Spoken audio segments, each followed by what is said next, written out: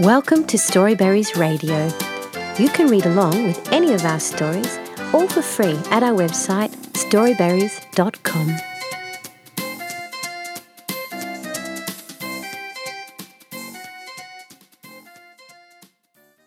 Beauty and the Beast by Hamilton Wright Mabie, Edward Everett Hale, and William Byron Forbush, editors. Once upon a time, there was a rich merchant who had 3 daughters.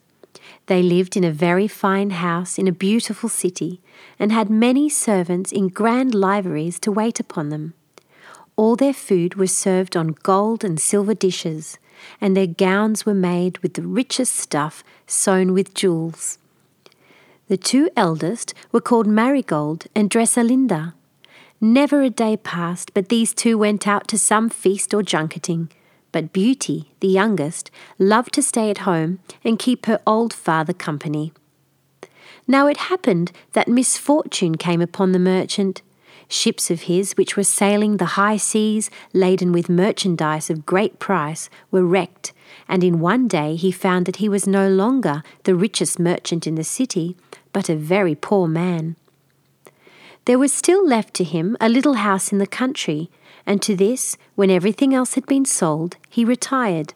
His 3 daughters, of course, went with him. Marigold and Dresselinda were very cross to think that they had lost all their money, and after being so rich and sought after, they must now live in a miserable cottage. But Beauty's only thought was to cheer her old father, and while her 2 sisters sat on wooden chairs and cried and bewailed themselves, Beauty lighted the fire and got the supper ready, for the merchant was now so poor that he could not even keep a servant. And so it went on. The 2 eldest girls would do nothing but sulk in corners, while Beauty swept the floors and washed the dishes and did her best to make the poor cottage pleasant. They led their sister a dreadful life too, with their complaints, for not only did they refuse to do anything themselves, but they said that everything she did was done wrong. But Beauty bore all their unkindness patiently, for her father's sake. In this way, a whole year went by, and then one day a letter came for the merchant. He hastened to find his daughters, for he was anxious to tell them the good news contained in the letter. "My dear children," he said, "at last our luck has turned. This letter says that one of the ships supposed to have been lost has come safely home to port, and if that be so, we need no longer live in poverty. We shall not be so rich as before, but we shall have enough to keep us in comfort. Get me my travelling cloak, Beauty. I will set out at once to claim my ship. And now tell me, girls, what shall I bring you when I come back?" £100, said Marigold, without hesitating an instant. "I want a new silk dress," said Dresselinda, "an apple green one, sewn with seed pearls, and green shoes with red heels, and a necklace of emeralds, and a box of gloves." "And what shall I bring for you, my Beauty?" asked the father, as his little daughter helped him to put on his travelling cloak. "Oh, bring me a rose," said Beauty hastily. Her father kissed her fondly and set out. "You silly girl," said Marigold. "You just want our father to think you are more unselfish than we are. That's what you want. A rose indeed." "Indeed, sister," said Beauty, "that was not the reason. I thought our father would have enough to do in seeing to the safety of his ship without being troubled to do shopping for me." But the sisters were very much offended and went off to sit in their own room to talk of the fine things they would have when their father came back. In the meantime, the merchant went his way to the city, full of hope and great plans as to what he would do with his money. But when he got there, he found that someone had played a trick on him, and no ship of his had come into harbour, and so he was just as badly off as before. He spent the whole day looking about to make sure there was no truth in the letter he had received, and it was beginning to get dusk when he started out, with a sad heart, to make the journey home again. He was tired and miserable, and he had tasted no food since he left home in the morning.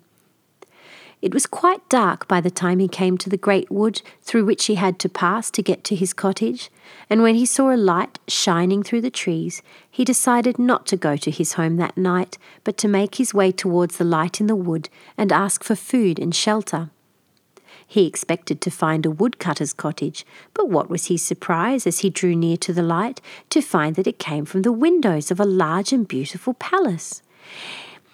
He knocked at the gates, but no one answered, and presently, driven by hunger and cold, he made bold to enter and mounted the marble steps into the great hall. All the way he never saw a soul. There was a big fire in the hall, and when he had warmed himself, he set out to look for the master of the house. But he did not look far, for behind the first door he opened was a cosy little room with supper set for one, a supper the mere look of which made you hungry. So the merchant sat down as bold as you please and made a very hearty supper, after which he again thought he would look for the master of the house. He started off and opened another door, but there he saw a bed, merely to look at which made you sleepy. So he said to himself, "This is some fairy's work. I had better not look any farther for the master of the house." And with that he tumbled into bed, and being very tired, he went to sleep at once and slept like a top till it was time to get up in the morning. When he awoke, he was quite surprised to find himself in such a soft and comfortable bed, but presently he remembered all that had happened to him. "I must be going," he said to himself, "but I wish I could thank my host for my good rest and my good supper." When he got out of bed, he found he had something else to be grateful for on the chair by the bedside lay a fine suit of new clothes, marked with his name and with 10 gold pieces in every pocket. He felt quite a different man when he had put on the suit of blue and silver and jingled the gold pieces of money in his pockets. When he went downstairs, he found a good breakfast waiting for him in the little room where he had supped the night before, and when he had had a good meal, he thought that he would go for a stroll in the garden. Down the marble steps he went, and when he came to the garden, he saw that it was full of roses, red and pink and white and yellow, and the merchant looked at them and remembered Beauty's wish. "Oh, my poor daughters," he said, "what a disappointment it will be to them to know that my ship has not come home after all. But Beauty, at any rate, can have what she wanted." So he stretched out his hand and plucked the biggest red rose within his reach. As the stork snapped his fingers, he started back in terror, for he heard an angry roar, and the next minute a dreadful beast sprang upon him. It was taller than any man and uglier than any animal, but what seemed most dreadful of all to the merchant, it spoke to him with a man's voice after it had roared at him with the beast's. "Ungrateful wretch," said the beast, "have I not fed you, lodged you, and clothed you, and now you must repay my hospitality by stealing the only thing I care for, my roses?" "Mercy, mercy," cried the merchant. "No," said the beast, "you must die." The poor merchant fell upon his knees and tried to think of something to say to soften the heart of the cruel beast, and at last he said, "Sir, I only stole this rose because my youngest daughter asked me to bring her one. I did not think, after all you have given me, that you would grudge me a flower." "Tell me about this daughter of yours," said the beast suddenly. "Is she a good girl?" "The best and dearest in the world," said the old merchant. And then he began to weep, to think that he must die and leave his Beauty alone in the world, with no one to be kind to her. "Oh," he cried, "what will my poor children do without me?" "You should have thought of that before you stole the rose," said the beast. "However, if one of your daughters loves you well enough to suffer instead of you, she may. Go back and tell them what has happened to you, but you must give me your promise that either you or one of your daughters shall be at my palace door in 3 months' time from today." The wretched man promised. "At any rate," he thought, "I shall have 3 months more of life." Then the beast said, "I will not let you go empty-handed." So the merchant followed him back into the palace. There, on the floor of the hall, lay a great and beautiful chest of wrought silver. "Fill this with any treasures that take your fancy," said the beast, and the merchant filled it up with precious things from the beast's treasure house. "I will send it home for you," said the beast, shutting down the lid. And so, with a heavy heart, the merchant went away. But as he went through the palace gate, the beast called to him that he had forgotten Beauty's rose, and at the same time held out to him a large bunch of the very best. The merchant put these into Beauty's hand when she ran to meet him at the door of their cottage. "Take them, my child," he said, "and cherish them, for they have cost your poor father his life." And with that he sat down and told them the whole story.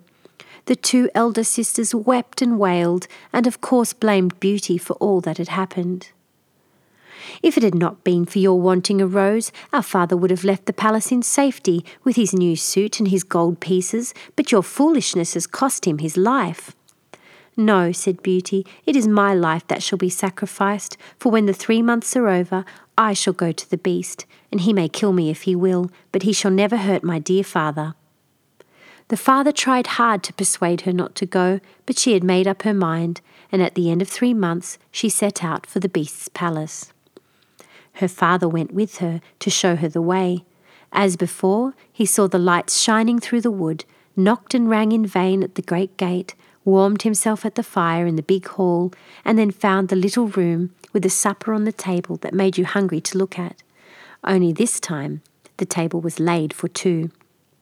"Come, father dear," said Beauty, "take comfort.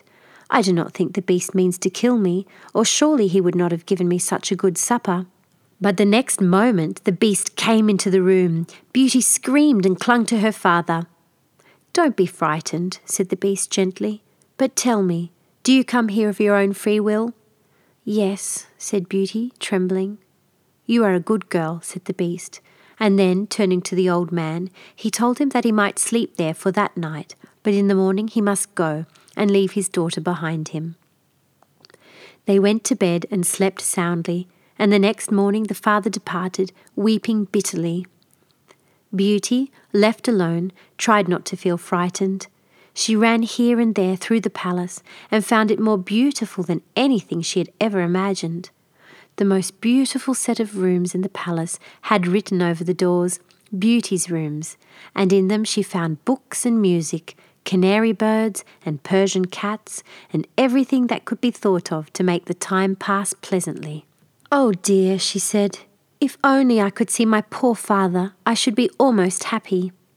As she spoke, she happened to look at a big mirror, and in it she saw the form of her father reflected, just riding up to the door of his cottage. That night, when Beauty sat down to supper, the Beast came in. "May I have supper with you?" said he. "That must be as you please," said Beauty. So the Beast sat down to supper with her, and when it was finished he said, "I am very ugly, Beauty, and I am very stupid, but I love you. Will you marry me?" "No, Beast," said Beauty gently. The poor Beast sighed and went away. And every night the same thing happened. He ate his supper with her, and then asked her if she would marry him, and she always said, "No, Beast." All this time she was waited on by invisible hands, as though she had been a queen. Beautiful music came to her ears without her being able to see the musicians, but the magic looking-glass was best of all, for in it she could see whatever she wished. As the days went by and her slightest wish was granted, almost before she knew what she wanted, she began to feel that the Beast must love her very dearly, and she was very sorry to see how sad he looked every night when she said no to his offer of marriage. One day she saw in her mirror that her father was ill, so that night she said to the Beast, "Dear Beast, you are so good to me. Will you let me go home to see my father? He is ill, and he thinks that I am dead. Do let me go and cheer him up, and I will promise faithfully to return to you." "Very well," said the Beast kindly, "but don't stay away for more than a week, for if you do, I shall die of grief, because I love you so dearly." "How shall I reach home?" said Beauty. "I do not know the way." Then the Beast gave her a ring and told her to put it on her finger when she went to bed, turn the ruby towards the palm of her hand, and then she would wake up in her father's cottage. When she wanted to come back, she was to do the same thing. So in the morning, when she awoke, she found herself at her father's house, and the old man was beside himself with joy to see her safe and sound. But her sisters did not welcome her very kindly, and when they heard how kind the Beast was to her, they envied her good luck in living in a beautiful palace while they had to be content with a cottage. "I wish we had gone," said Marigold. "Beauty always gets the best of everything." "Tell us all about your grand palace," said Dressalinda, "and what you do, and how you spend your time." So Beauty, thinking it would amuse them to hear, told them, and their envy increased day by day. At last Dressalinda said to Marigold, "She has promised to return in a week. If we could only make her forget the day, the beast might be angry and kill her, and then there would be a chance for us." So on the day before she ought to have gone back, they put some poppy juice in a cup of wine, which they gave her, and this made her so sleepy that she slept for 2 whole days and nights. At the end of that time her sleep grew troubled, and she dreamt that she saw the beast lying dead amongst the roses in the beautiful gardens of his palace, and from this dream she awoke, crying bitterly. Although she did not know that a week and 2 days had gone by since she left the beast, yet after that dream she at once turned the ruby towards her palm, and the next morning there she was, sure enough, in her bed in the beast's palace. She did not know where his rooms in the palace were, but she felt she could not wait till supper time before seeing him, so she ran hither and thither, calling his name. But the palace was empty, and no one answered her when she called. Then she ran through the gardens, calling his name again and again, but still there was silence. "Oh, what shall I do if I cannot find him?" she said. "I shall never be happy again." Then she remembered her dream and ran to the rose garden, and there, sure enough, beside the basin of the big fountain, lay the poor beast without any sign of life in him. Beauty flung herself on her knees beside him. "Oh, dear beast," she cried, "and are you really dead? Alas, alas, then I too will die, for I cannot live without you." Immediately the beast opened his eyes, sighed, and said, "Beauty, will you marry me?" And Beauty, beside herself with joy when she found he was still alive, answered, "Yes, yes, dear beast, for I love you dearly." At these words the rough fur dropped to the ground, and in place of the beast stood a handsome prince, dressed in a doublet of white and silver, like one made ready for a wedding. He knelt at Beauty's feet and clasped her hands. "Dear Beauty," he said, "nothing but your love could have disenchanted me. A wicked fairy turned me into a beast and condemned me to remain one until some fair and good maiden should love me well enough to marry me, in spite of my ugliness and stupidity. Now, dear one, the enchantment is broken. Let us go back to my palace. You will find that all my servants, who too have been enchanted and have waited on you this long time with invisible hands, will now become visible." So they returned to the palace, which by this time was crowded with courtiers, eager to kiss the hands of the prince and his bride. And the prince whispered to one of his attendants, who went out, and in very little time came back with Beauty's father and sisters. The sisters were condemned to be changed into statues, and to stand at the right and left of the palace gates until their hearts should be softened, and that they should be sorry for their unkindness to their sister. But Beauty, happily married to her prince, went secretly to the statues every day and wept over them. And by her tears their stony hearts were softened, and they were changed into flesh and blood again, and were good and kind for the rest of their lives. And Beauty and the Beast, who was a beast no more but a handsome prince, lived happily ever after. And indeed, I believe they are living happily still in the beautiful land where dreams come true. The end. Thank you for reading with Storyberries.com. Free stories for kids.